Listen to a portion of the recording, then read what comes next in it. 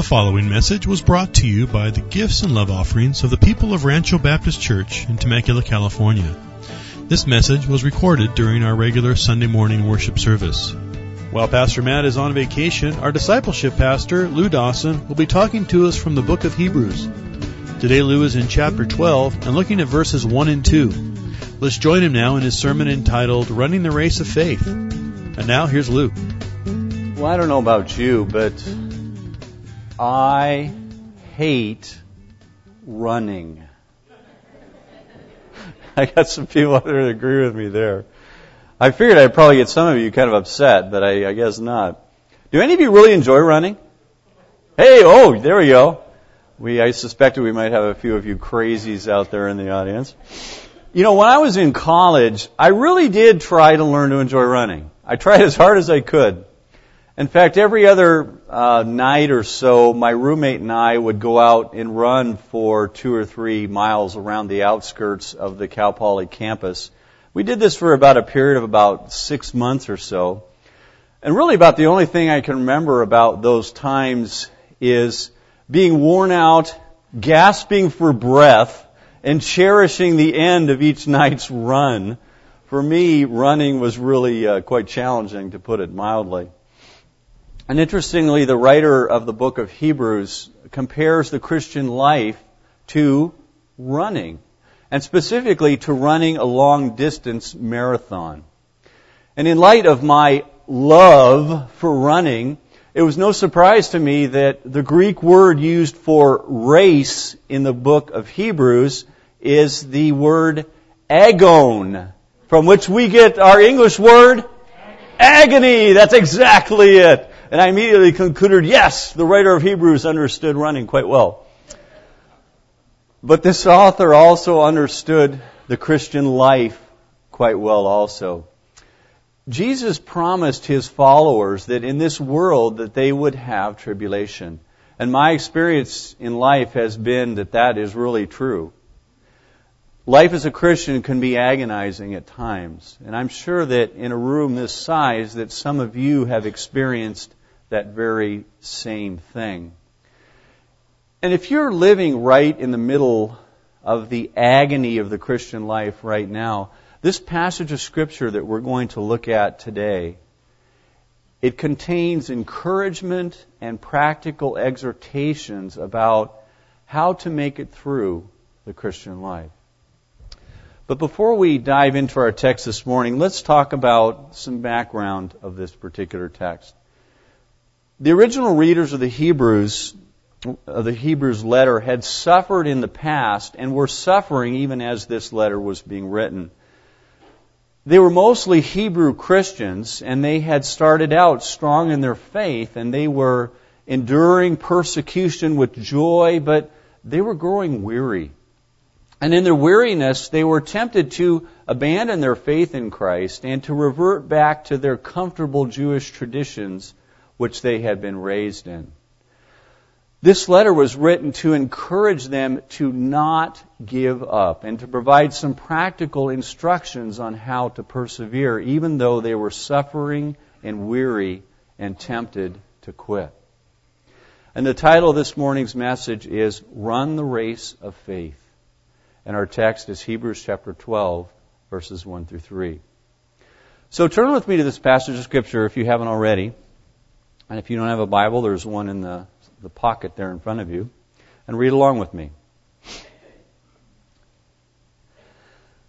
Therefore, since we have so great a cloud of witnesses surrounding us, let us also lay aside every encumbrance and the sin which so easily entangles us, and let us run with endurance the race that is set before us.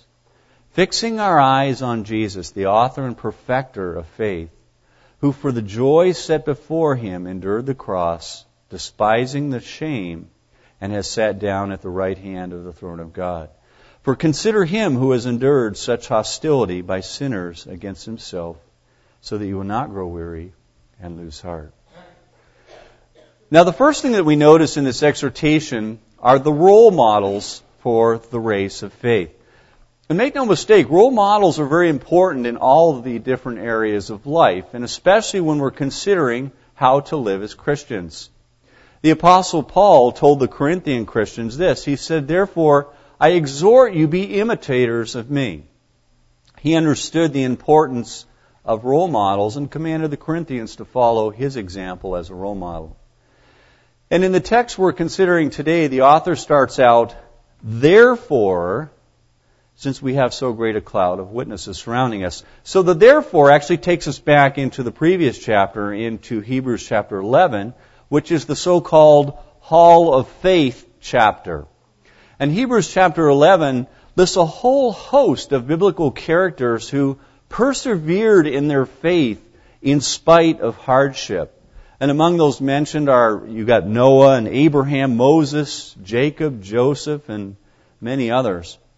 And then at the end of this long discussion, the author of Hebrews in chapter 11 makes the following observation. He says, "These were all commended for their faith, yet none of them received what had been promised." You see, all these men persevered in their faith, even though they suffered, and didn't immediately receive what they had been promised by the Lord. Abraham didn't see the Messiah and the nation that was promised him. Moses only saw the promised land from a distance and never actually entered it. And Jacob never saw the great king, the Messiah that was promised through his son Judah. And these great men of faith, they weren't upset about that. Why? The Lord had assured these men that these promises would be fulfilled. And they were content. And they persevered in faith with that understanding. The author of Hebrews refers to these great men of faith as witnesses. Now, they're not witnesses in the sense that they're standing around and watching us.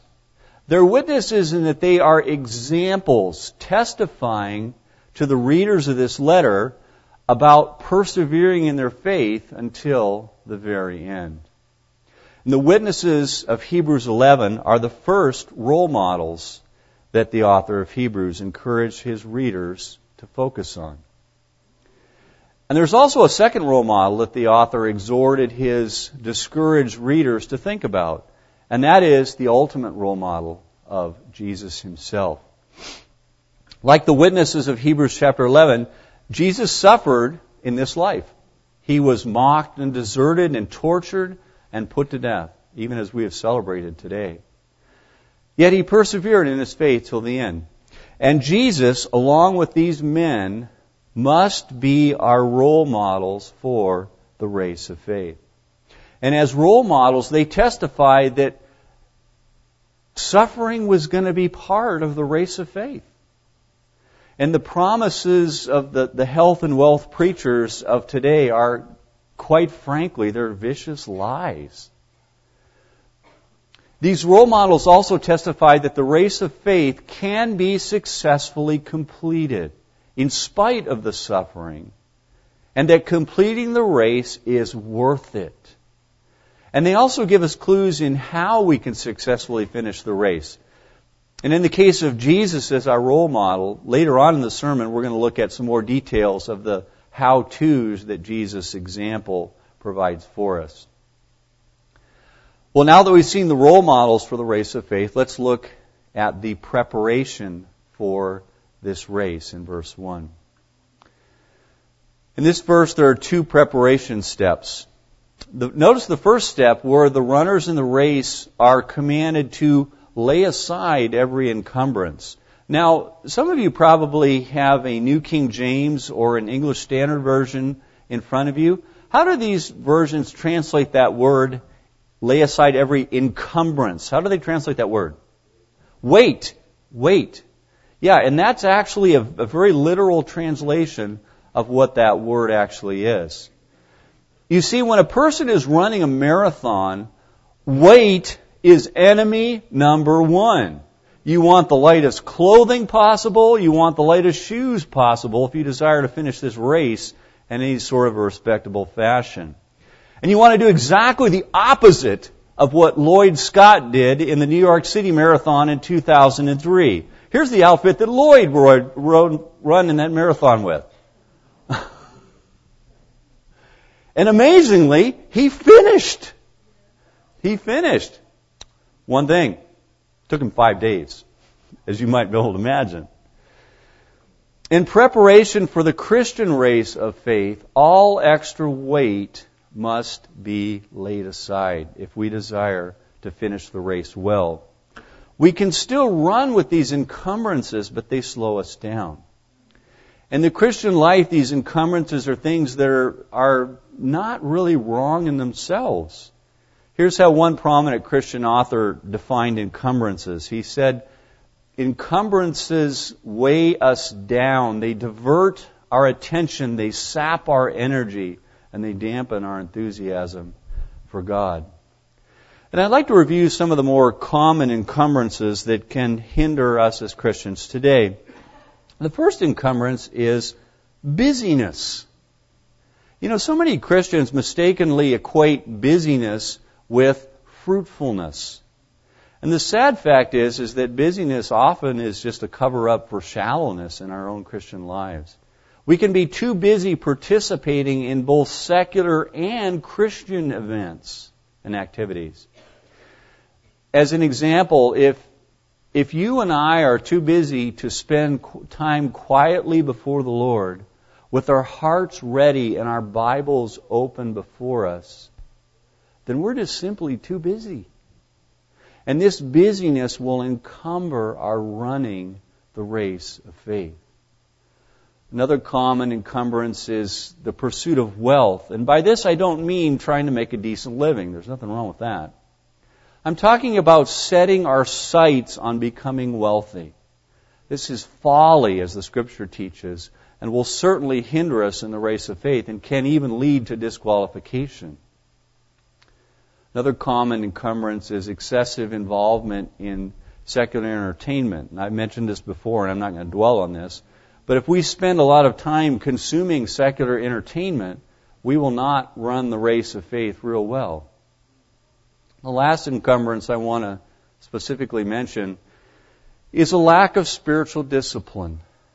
Any serious runner knows that they must train if they're going to do well. If we're going to run the race of faith in any sort of a serious way, we must discipline ourselves for the purpose of godliness, as the Apostle Paul said. We must plan into our schedules activities specifically that help us grow in our relationship with the Lord.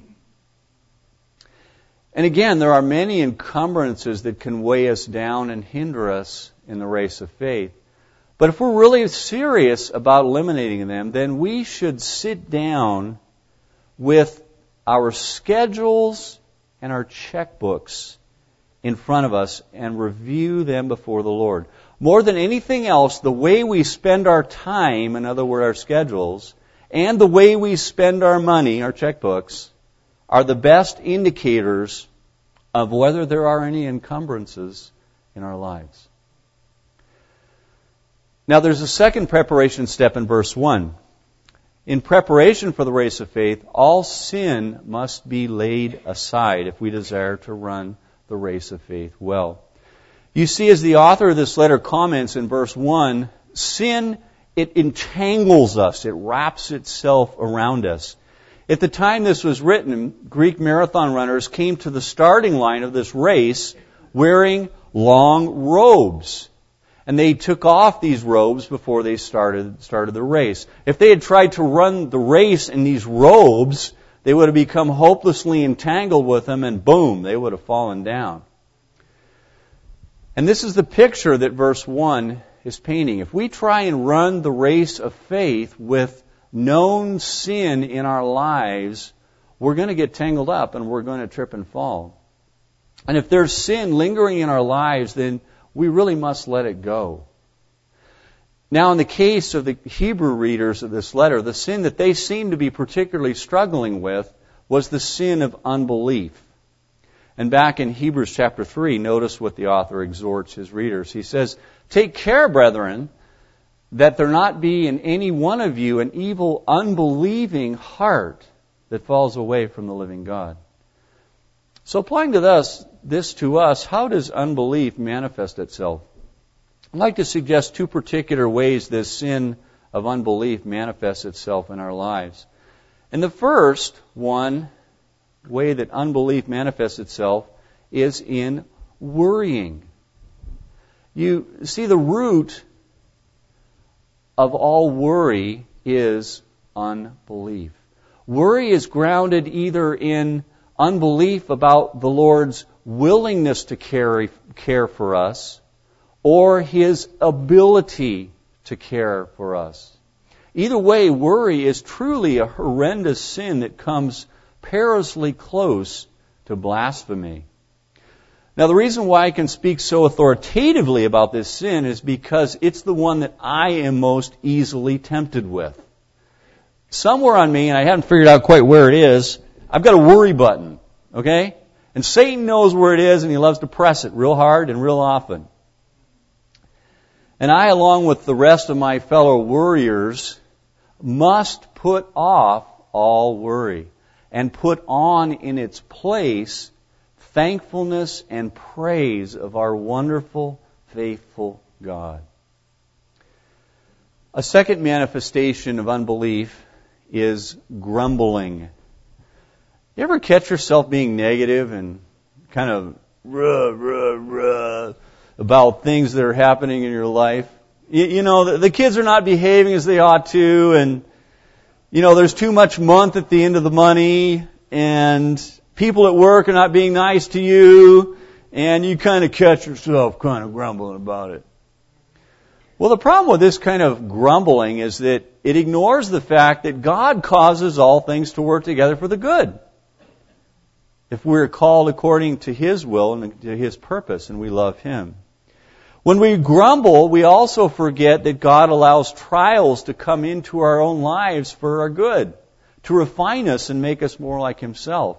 In fact, immediately after the passage that we're looking at here, the author of Hebrews reminds his readers that much of the suffering that they are enduring is God disciplining them in order to refine them and make them like Himself. So if we catch ourselves grumbling, and all of us do from time to time, myself included, we must repent and choose to focus on the truth of God's love for us and His faithfulness. And like the prophet Jeremiah, as he, in shock, surveyed the utter destruction of Jerusalem and the slaughter of his people that went along with that destruction, we must respond like Jeremiah did. He said, "This I recall to my mind, therefore I have hope. The Lord's loving kindnesses indeed never cease, for His compassions never fail. They are new every morning. Great is your faithfulness, O God."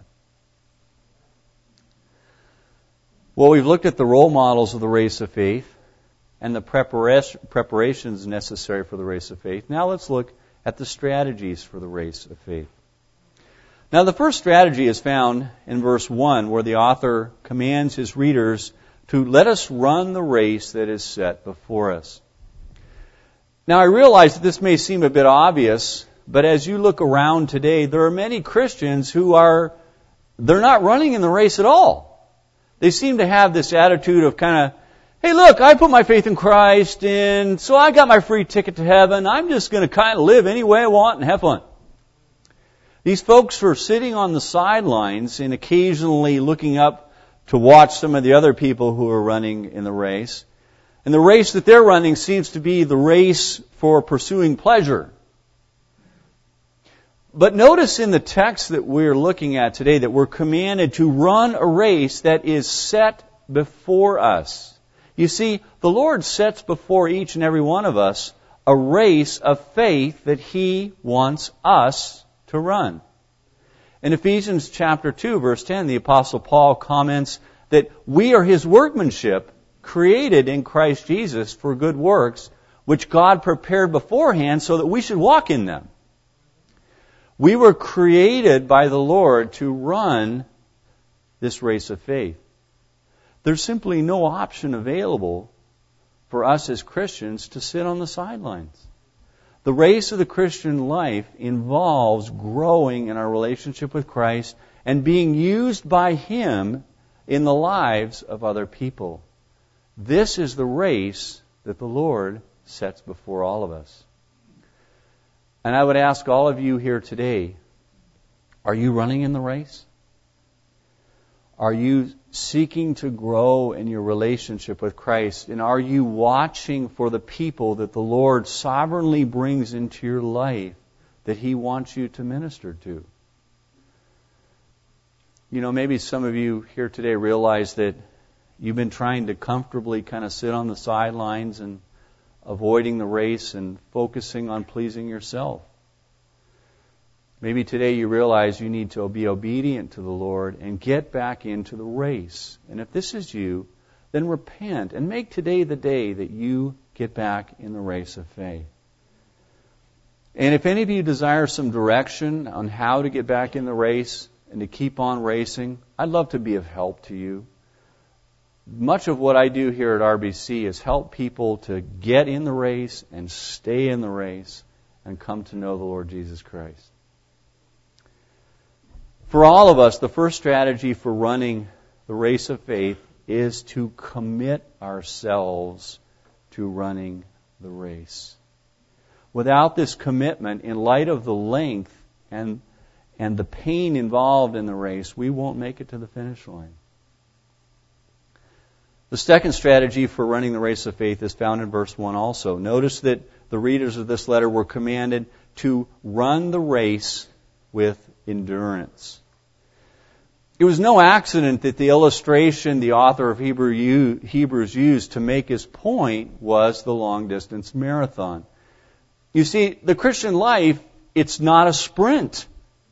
It is a marathon. It's a race of endurance. And those who run marathons will tell you that the strategy for running a race that is a sprint is very different from a race that is a marathon.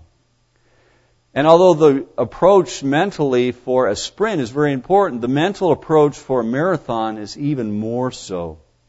When running a 26-mile marathon, at least from what I understand, at about mile 20 or so, your body has completely exhausted itself of all of its energy. In running terms, at about mile 20, you hit the wall. And the last 6 miles or so of the race become a supreme test of mental toughness, testing whether you will keep running even though every fiber of your being wants to quit. It's a supreme endurance test, both mentally and physically. Well, the race of faith is quite similar to that. It's a marathon, not a sprint. We must understand up front that there will be times when we're going to hit the wall spiritually. And there'll be times when we're tempted to give up, but we must keep on running. We must endure to the end by the grace that God gives us. The third strategy for running the race of faith is found in verse 2 and verse 3. Notice that the author exhorts his fellow Christian readers to fix their eyes on Jesus as they run. The author also says something similar at the start of verse 3. He commands his readers to consider Jesus. And the point is that Jesus must be the focus as we run the race of faith. He is the author and perfecter of our faith, the one who has run flawlessly from the beginning of the race to the end.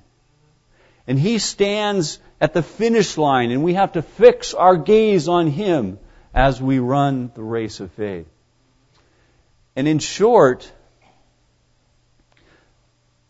as we run the race of faith, we must fix our eyes and our thoughts on Jesus. We're also told why we must fix our attention on Jesus at the end of verse 3. The reason is so that we will not grow weary and lose heart. That's why. Again, as we talked about previously, our thinking and mental toughness are key in running the race with endurance and finishing that race well. And the last strategy for running the race of faith is found at the end of verse 2. Notice how our role model Jesus ran the race of faith. He did it by focusing on the joy that was set before Him. And when I first read this, it kind of surprised me. Jesus, the very God of the universe, looked at the joy on the other side of a cross as somewhat of a motivation to endure suffering.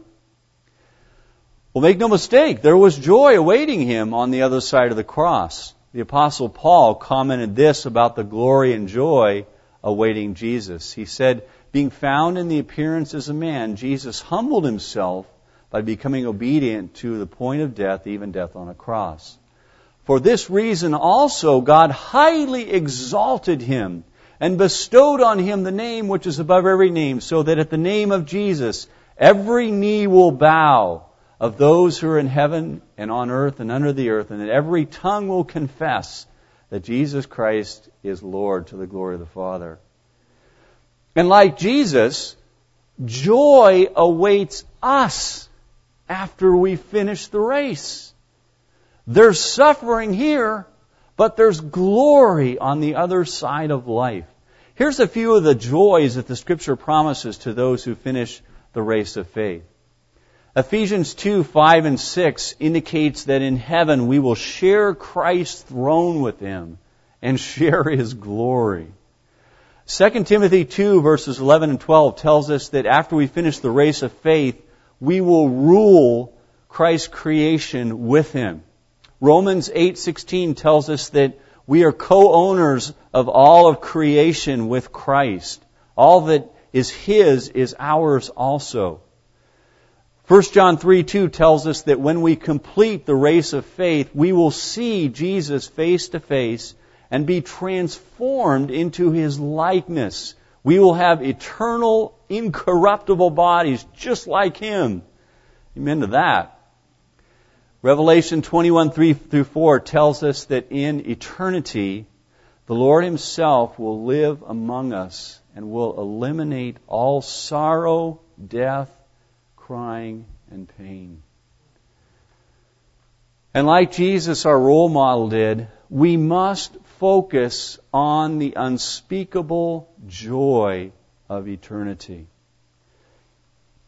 Even though so much of this life demands our attention each and every day, we must develop the habit of reminding ourselves of the realities of eternity if we're going to run the race of faith to its completion. At the very conclusion of his life, as he awaited execution, the Apostle Paul made this amazing statement. He said, I have fought the good fight. I have finished the race. I've kept the faith. Henceforth, there is laid up for me the crown of righteousness with the Lord, the righteous judge, will award to me on that day.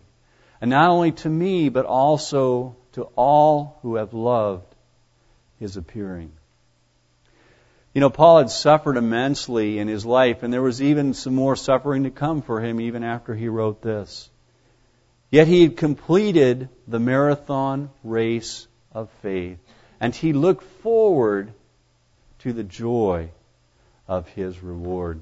And may we, like Paul, may we prepare effectively for the race of faith and look at the role models which we have and employ the scriptural strategies that we have to run this race and finish this marathon well. For when we do, there is an eternity of joy awaiting us. Let's pray.